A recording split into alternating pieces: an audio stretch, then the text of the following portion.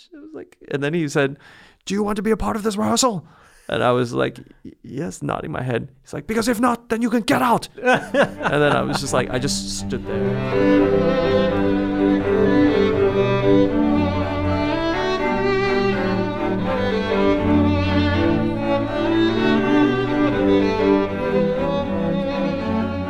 Well, welcome back to Stand Partners for Life, and I am thrilled, I am Nathan Cole, and I'm thrilled to have with me here at Disney Hall today Ray Chen, who has just finished soloing with us with the LA Phil this week. And before we get down to business with Ray, in case you're new to Stand Partners for Life, this is the show that gives you the secrets of the symphony, and it's hosted by me and my wife Akiko, both violinists in the LA Philharmonic, and we give you the inside look at the life in the symphony, and of course as violinists and even as parents. So if you haven't heard other episodes before, I know you're going to want to check some other ones out.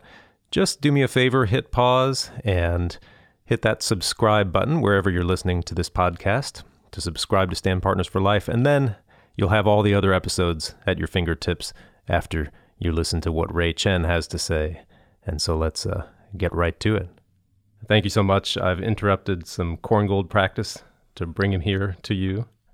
Hi, everyone, and thanks for having me on your show. Yeah, of course. Actually, why don't you let everyone know what you were just doing with the Korngold, because it sounded great, but there was a system to it. I'm performing the piece in about 2 weeks' time. I'll be doing it in Barcelona, actually, in Spain. And right now, it's kind of you've already learned all the notes, hopefully, 2 weeks before. It's just the polishing part, and more importantly, memorizing. And that's where I find that as I get older, the pieces that I didn't learn before I was 25 become really difficult to memorize. So I'm sort of trying to, listen to it a lot, listen to a couple of recordings, but then in the end, there's still no better way than to just, grind out the notes and each section by section. So you kind of do one section at a time, and let's call, section 1, you practice it. Okay, you play it through without the sheet music, and then you're like, okay, I can do this. And you kind of work on the second section, and then you play that through. Okay, this is good. But then you kind of have to combine them. So you go 1 and 2, and then so on. So like when you reach section 3, you memorize that. Okay, I've got section 3 memorized. Then you go from section 1 again, and you memorize the whole 3 together, and then 4, and then 5. You add each section by each section until eventually, that you can play through the whole piece. Yeah, it's amazing what actually worked when we were kids. You just play it a lot, and then it's memorized. Yeah, I think as you get older, you tend to rely more on experience rather than, and I think that's why languages become more and more difficult to learn as we're older. Music is definitely like a language like that. You rely too much on experience, and that closes your mind in some ways because you think you know how things work. Right, and that does help you out, I'm sure.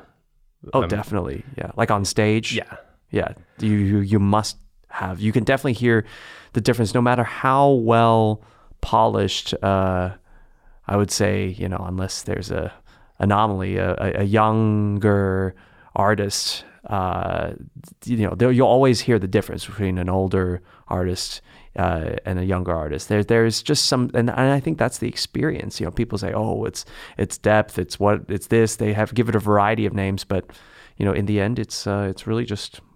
You've done this so many times, and you can fully, I guess there's no barrier between your thoughts, your experienced thoughts in real life as well, that comes into play, and what comes out through the instrument. Until you get too old, and then you start, physical hold you back. Yeah. Well, I did want to, this is one of the most important things I wanted to talk to you about, because you are, or you appear to be at least, such a comfortable performer. And I remember the first time I saw you play, which is to say the first time I played with you here with the LA Phil. And that struck me right from the start. Has it always, do you feel comfortable performing? Because you certainly seem to enjoy it, and the audience gets to participate in that. I really feel like you instantly connect with them they're on your side? Yeah, I think performing. Well, thank you first of all, and I think performing has been always a huge factor in why I wanted to become a musician. For me, sharing, you call it sharing the ideas and thoughts, or just outright showing off at times. That's cool too. Yeah, it's just you get that connection with the audience. It's just amazing. It's an amazing feeling for me, and it's I'm somebody who hates practicing, but I love performing. So therefore, from a young age, I sort of worked it out that in order to have a good performance, you just have to practice. So you always loved performing. So yeah, I've always loved performing. I think that when my teacher, one of my old teachers, would always say, "Oh yeah, like Ray, when you were 5 years old, you were always asking me if you could bring your violin to school, to preschool." And I was like, "Wow, like that mean 5? Yeah." So that was a thing. Apparently, I just really liked to perform. Were you doing the Paganini at 5? Not quite. People always want to know, not like, the Paganini variations, the Twinkle Twinkle variations. Okay, with the upper staccato. Yeah, sure.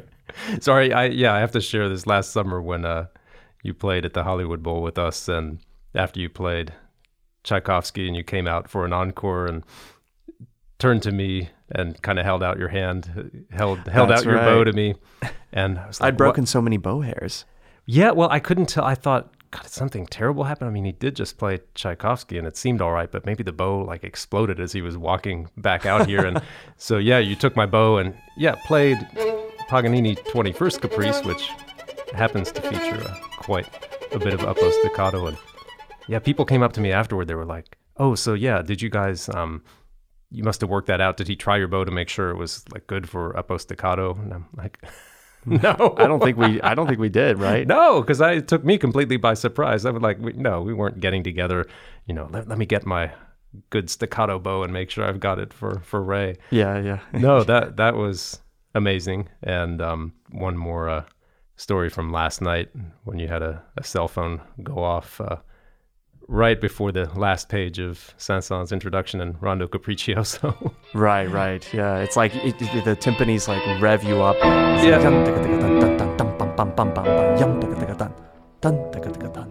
And then there's meant to be like a short breath of a silence, but that short breath like totally turned into what, like an age as we were like hearing da da da da da da da da da da da. It's just like, really? And you just waited. Yeah. and then till that person turned it off. Yeah, I wanted to give them a chance, That's true. Yeah. Let them atone for their sins. Did you go through a period like some people do?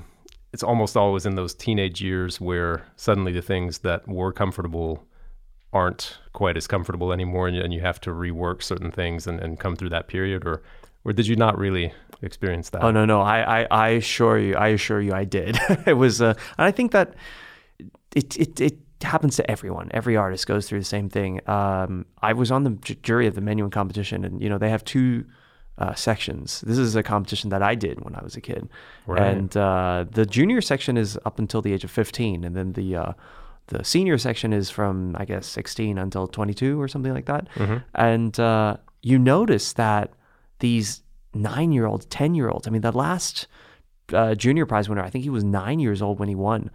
They're fearless. They have this just natural ability to play. And then you hear the senior section and you can hear the worry. It's just at that age where, you're in your late teens and you're worried. Suddenly, like, the whole world it dawns on you that, oh my gosh, I need to think about, I need to become a deeper musician. And that's the beginning. That worry in the sound which, in the beginning, I mean, it totally messes you up. But that worry is what turns, I think, a great kind of musician into a real artist if nurtured correctly. Right. I mean, otherwise, and it's great to see fearless performing, but just by itself, that leaves something to be desired. And human audiences always appreciate seeing a human artist, but someone that rises above all those challenges. Or yeah, it's something that it's like the difference of just a well polished young talent. you hear they're like, they even, these days, I mean, they're so talented. They know how to do all the right, gestures, even both in the music and physically, and have that whole charisma. They really rely on the charisma, and especially when they're playing stuff that is like, I don't know, it's more like Four Seasons by Vivaldi, stuff that's not Brahms or Beethoven, that requires you to be, really rely on that depth of artistry. The other stuff, like the Mendelssohns, and that you can get away with that. They can really shine, and or Mozart even. There's something about those types of repertoire that I think really suitable for young performers, and that's why it's so important to choose your repertoire carefully in the beginning of a career. You don't want to just go out and put yourself out there and agree to playing Brahms and Beethoven too early. Yeah, I remember, not that I'm a globetrotting soloist, but I remember when my teacher, who I'd had since I was 10, Dan Mason, finally toward the end of high school, we started Tchaikovsky Concerto, and he said, "Okay, Nathan, this is going to be your first R-rated concerto." And R-rated concerto. I got worried. I got all nervous because I was barely watching R-rated movies at that point. I think my parents had finally let me see a couple. Wait, how old were you? Probably 15 or 16. Oh, okay. Yeah. Starting Tchaikovsky, and so I was like, whoa, R-rated. What, am I gonna have to play sexy now? Or yeah. Well, I did that for I was waiting with the Chaconne, the Bach Chaconne. I was leaving that. I was almost like leaving it until marriage or something. There was some sort of like romanticized notion in my mind. Yeah, but so I left that pretty late. I was I think I was 20, now almost 20 by the time I played that piece. But I'm glad I did. That was good. Some things you should learn when at a younger age. Like I think that Tchaikovsky, for example, Tchaikovsky Violin Concerto, it's one of those things I've heard that people who learn it later suffer so much, because it's like kind of like what Leopold Auer famously said, "Oh, it's unplayable." Right. And I think that I mean, he was an old man when he had his hands on the first edition. I mean, although it was later revised a little bit, I'm sure that it would be quite unplayable if you didn't learn that from a younger age. But other things, like the Bach Chaconne, I think you might get stuck if you learn it too early, in my opinion. Yeah, that's interesting you say that.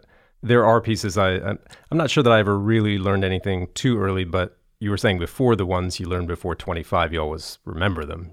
Those are so easy to memorize, but also some bad habits get memorized in there too. So something like the Chaconne, had you learned it early, I'm sure you would have learned it and played it well, but then some of those patterns of youth would be in there too. And Exactly. Like Mendelssohn, I mean, that's great. You always remember that you can summon up those patterns of youth. But it's, I guess, Bruch, for example, Bruch Violin Concerto. I learned that quite early. I think I was around 10 or 11 when I first played it. Back then, my intonation, my technique, I was just horrible. I could not play in tune. Like every other bar, like a note was out of tune. And it was because I never practiced a single scale or etude up until that moment, except for Paganini's 24th Caprice, which really doesn't count. But I was going to say, that's a standard etude, I guess. Yeah. I mean, later on, I paid the price. I had switched teachers when I was around 13 or 14. Yeah, I'd switched teachers when I was 14. And then that teacher made me only play scales and etudes for 6 months. Wow. No real pieces.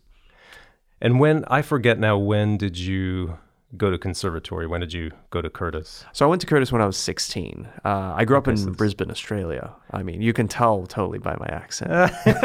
I can't tell by this accent. Okay, but I've heard hints of... Maybe, I was just thinking, in a podcast, people can't differentiate. Maybe our voices are really similar. So maybe I should just put on my Australian accent. This is how I sounded before I moved over here to the States. Yeah, you guys didn't know. I actually just switched someone different into the room. This is not Ray Chen anymore. No, that's amazing. So okay, detour then. So then when did you acquire the American accent then? Well, I think that growing up... Oh, no, you've got me going. I can't stop. I think that growing up... I should switch to. What would you switch to? What's your native accent? Are you No, from... this is it. But Oh, this is it? I could do a really bad Australian accent. Oh, well, I'm not. Yeah, should we hear it? Have you done it before? Let's see. Not on this podcast before, but Oh, that's not too bad. yeah. All right. No. Yeah, that's right. Yeah, your principal hornist. He's from Australia, right? Yeah. That's right. That's Yep. right. Yeah. Well, sorry, I already forgot the question. Well, what I was gonna get at was that you had a few years before conservatory where you had a new teacher, kind of with this focus on technique, where I could just polish up my technique and really, lay down the foundation, so to speak. But were you performing a lot at that point already? I mean, were you doing a lot of public performance? By 13? Not really. I mean, I had won a competition at like a national youth concerto competition in my hometown, where I played the Tchaikovsky. I was 13 at the time, so that was pretty exciting. It's my first like real R-rated concerto with an orchestra, and that was nice. Kind of really gave me a huge encouragement. I feel like competitions throughout my life have given me more than the prize itself. It's been the lessons learned, preparing for them, of course winning them, but also not winning them. I mean, I've lost far more competitions than I've won. And they've played a pretty major role in my life. Let's talk about that, because I'm very curious. You won Queen Elizabeth, of course. Probably isn't a bigger competition out there. And so, what a milestone. Do you feel like was that a real career turning point or a playing turning point or both? Or Well, I think that certainly was a career turning point. It's like you get a spotlight put on you when you win a competition like that. It's every 4 years. It's basically violin Olympics, the really, really big ones. But yeah, I mean... And how old were you? I was 20 when I won the Queen Elizabeth. It's coming up 10 years now. Yeah, 2009 when I won. Well, I want to hear about that experience, because I love what you said about how it's about much more than the prize, even though that's great, and the spotlight and all that. I only tried my hand at one international competition, not a top tier one, and I was 26, and it was sort of that feeling like it's now or never. I got to try it once, and yeah, I was really struck by, looking back. I am struck by what I remember, which is not so much the playing, but the other guys and girls there, the town. This was in Switzerland. I remember my dorm room where I, just practicing for 2 weeks, and just how long a process it was. And that really surprised me, that I was exhausted by the end of it. And I did not think that I had my best playing in me in the finals. So I'm curious with this, which is such a bigger deal, much more attention and longer. I'm curious your experience with that, and then things maybe that were different than what you expected. Well, yeah, I mean, you mentioned how long it is. It's a full month worth of time. And the final round is especially grueling because 12 finalists are picked. I mean, I don't think any other competition has 12 finalists who all get to go on stage, play a concerto, a modern piece, which you have to learn. The modern piece, that's where it comes in, the difficulty. That they compose this entirely new piece just for that edition of that year's competition. So, it's never seen before. You get, and then part of it is like you get locked up in this. You just can't leave the premises. And the premises is this. It's called the Chapelle. It's kind of like it's beautiful. Right? It's quite nice, but very stark, I would say. There's nothing more than necessary there. So you kind of have it's like a double door and system, and then you have a piano in the room, bathroom, and then that's it. Your bed. That's it. You're practicing all week, and you're there for 7 days.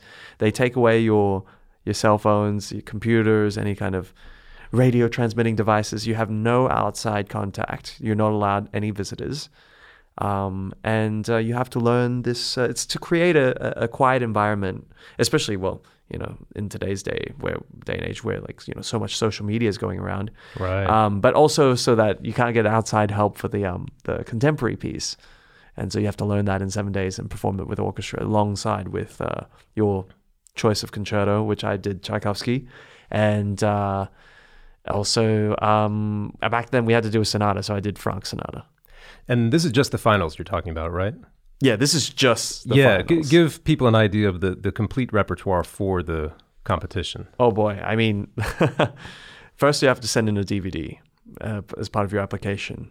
And then if you're invited to go, like around 70-something people get invited to go to Brussels, and then you play the first round. And usually in the first round of these competitions, they want to hear a little bit of, like how you sound in different styles. So there's usually a Bach. So you have to learn a complete. You have to learn it, and then they tell you which section they want to hear. Which because each person plays for about 10 minutes, I would say, 15 minutes maybe.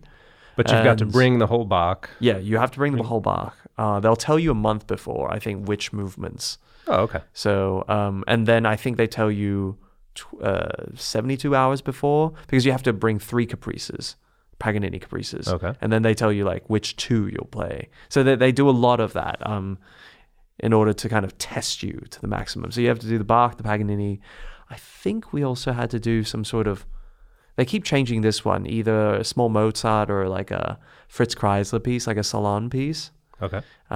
With piano. And I think there's something else as well. I can't remember. Well, and how many concertos? You've got your romantic concerto. Yeah, you've got the romantic concerto, and that's it. Okay. But then the second, and the Mozart, that's in the second round. Yeah, so second round is divided into 2 days. So that's 24 people get selected. So that's a big cut. To make it into the second round is, I would say that's quite difficult. And then you're playing a full recital program that's about 45 minutes. So really like a first half of a recital or 50 minutes. And then on another day, you're playing a Mozart concerto with a small chamber orchestra. And then once you get selected into the finals, then, the whole dungeon situation begins. So then what was your mindset for the finals then? Did you appreciate all the isolation and the peace and quiet, or was it just like, let's get this over with already? Well, back then I really enjoyed it, actually. It was really like, gave you a simplified life. They prepared the meals for you, and you didn't have to worry about anything. You just had to worry about you're practicing and trying to learn this new piece. And that was really nice, actually. When during, you'd think that in such an environment it would be cutthroat, but actually everyone was really nice. Everyone was, one guy did say like, "I'm here to compete. Don't talk to me," something like that. When we were having our interviews, I just remember. Did he star in Rocky IV? He sounds like Ivan Drago. I must break you. Yeah, exactly. Well, we were all, when we had the interviews, like, oh, how does it feel to be in the finals of such a, prestigious competition? And we'd all be like, oh, it's such an honor and stuff like that. And how important is it for you to win? We're like, oh, well, it's all, winning's not important. We all, you say those kinds of things, right? Even if you really want to win. But he was just straight up, he was just like, I am here to win a prize to bring back to my country. Pretty intense. That doesn't sound like Spain. No. I think I'd do a better Spanish accent than that. Well, maybe, I guess honesty is good. If you're there to win, let's just come right out with it. He did end up getting a prize. Yeah. Cool. And all these are recorded. At least now they are. I mean, everybody's programs, they get broadcast. Yeah. I mean, my stuff is still out there on YouTube from 10 years ago. So, yeah, that's something you have to live with. Yeah, I feel fortunate to have grown up a little bit in an earlier age where not all but I mean, it's not the worst thing to have your gold medal Queen Elizabeth performances out there. Yeah. There are more embarrassing things that could be out there. I guess so. Yeah, it's all right. And so what happened right after that? Did you already have management at that point? Yeah. So afterwards, it was quite an interesting time period because obviously, like I said before, there was a huge spotlight that's put on you. But really, it's kind of like because there's so many prize winners nowadays. It's like you get 15 minutes of fame, and it's what you do with those 15 minutes is really important to set up a career. I was sort of lucky because it wasn't as crazy as it is now, where you really have to.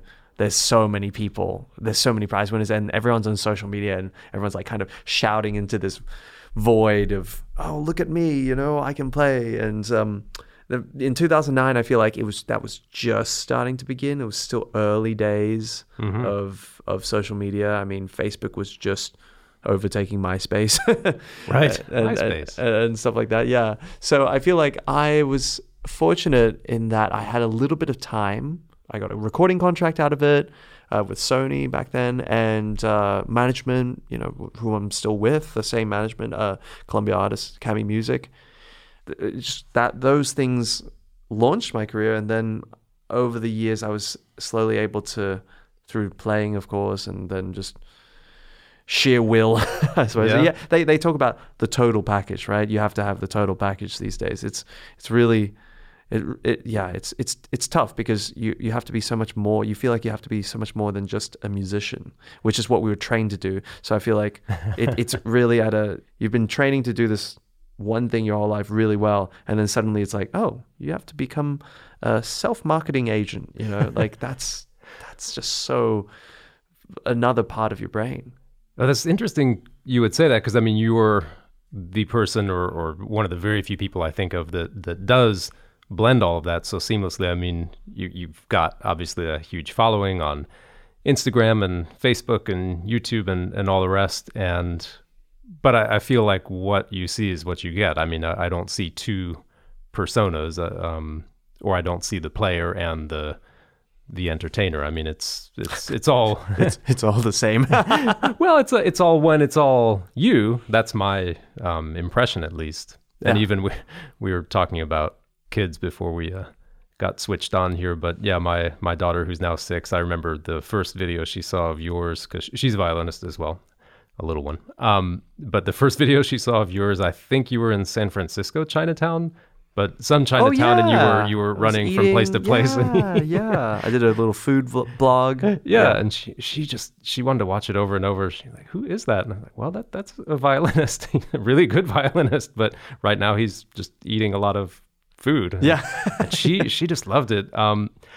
Did you know, I mean, at that moment, you talk about 2009 being a great moment to start putting yourself out there in that way. I mean, did you know back then, did you have a plan, I guess is what? I have to say no, I did not have a plan. I had no clue what I was doing. It's you can't, because you just want to play well. And then like I said, you have to learn all these other things that only being out there in the real world can teach you. Learning things like how to just communicate with other people, how to communicate with conductors, especially. That's like a whole nother language, I feel like. We talk about that a lot here on Stand Partners. Yeah, I bet. And also then communicating with conductors, communicating with A&R people from record label peoples, communicating with managers, then communicating with your audience. It's other musicians you sort of learn in school, but and then just the art of communication itself. I mean, I hear so many stories of musicians. Oh, they're not very good with email. Well, too bad. That's going to really put a dent in your career if you're not good at communication. Yeah, and I feel like, wow, that's long gone are the days where you can just practice and just play. But at the same time, I think that it is a good thing because I don't know how you feel about this, but sometimes I feel like classical music, we walk certainly not here at the LA Phil, but I would say that there's a danger of just becoming really not creative, even though we're supposed to be artists, because we're playing music that's been composed hundreds of years. Mm-hmm. And so there's this kind of disjunct feeling of, am I just doing it? It's so easy to just kind of lock in and then just do the same pieces over and over again, and that's it. And I think that's what was the problem with classical music, I would say, and from 80s to 90s, early 2000s, there was I remember I would say 10 years ago, there was that whole, is classical music dying? Yeah, I think it's kind of the every fear. 10 years that. Yeah, but actually, I think that now this year is not. It's that question won't be asked. I think that classical music has turned around, and things have changed. Yeah, I agree. I feel like the stories now are more like, okay, we've got an art form here that's not going anywhere, but who's going to own it? Who's going to be part of it? Is it just going to be the same people as always, or is it going to be different groups that haven't really been included before? Yeah, well, I mean, growing up as a young musician, I often felt like, I mean, except for a few names like Yo-Yo Ma or something, some people like that, or certain violinists that my parents had bought their CDs, I didn't really feel a connection. And we never really went to that many concerts. I probably went to, of my local symphony, I probably went like once a year, maybe. And so that's something that I felt like was one of the first things I wanted to change, which is to, address and communicate, reach out to the young generation who are learning instruments. Mm-hmm. And they're the ones who I feel like, because they're the next generation. If we can get them to come to the concert halls, they're the ones who will support this art form long into the future. What's your favorite way to hear from your fans, hear from your followers? I'm sure you get a million comments every day on Instagram and yeah. Well, nowadays you can hear from them directly, and that's really great. So not that we take requests or anything like that, but it's just you get to feel like you're in touch with a group of supporters, and then you see them in the signing lines, and they're like, oh my gosh, I'm finally seeing you in real life. It's like not just on YouTube, and they feel like they know you, and that's really cool. I mean, just like you said, I am who I am online, both online and offline, and on the stage and off the stage. So yeah, it's really cool to see someone just feel so strongly about you, and not just, but both, and it helps them understand the music too. That's where it really, I find it so rewarding to do then, even though I have to say I have a love-hate relationship at this point with social media. Well, are there things that people are constantly asking you or telling you when they do meet you that still surprise you? Like, oh, you're still asking me that, or you're still surprised by this? Not so much anymore, actually. You've prepared them.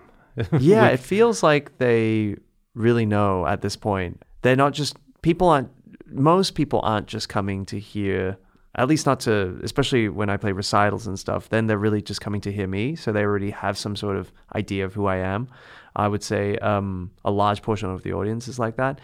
Yeah, then they already know who you are. There's some sort of connection that's already been made, and that breaks the ice. Then people feel more comfortable, to come to the concert, because the concert hall is not most concert halls aren't that welcoming to first timers. Like, it's hard to get them to. Yeah, to us, it's like kind of like, what do you mean? It's just go get a ticket. But then there's that whole thing about, like, forget the cost of the ticket itself, but also like, which concert should I go to? Who should I go to?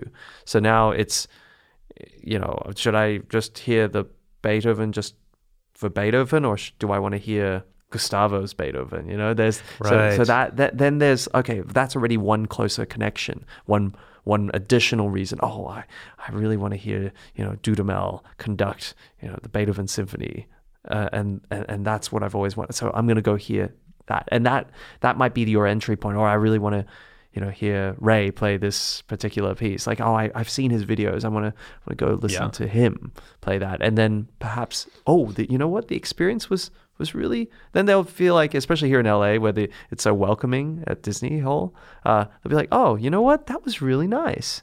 I should totally go to more concerts. Yeah. And, that's what needs to happen more and more.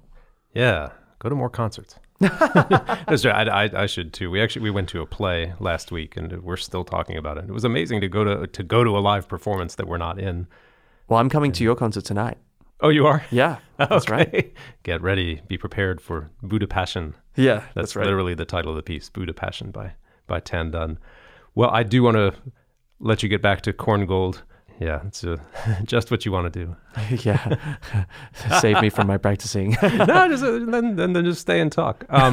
Well, first of all, where can people find you online? So, you can, for those of you who might be interested in where I might be performing next, that will be on my website, just raychenviolin.com. And you can also follow me on Instagram or Twitter, raychenviolin.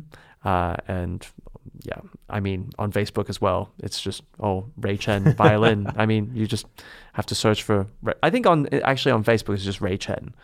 Yeah.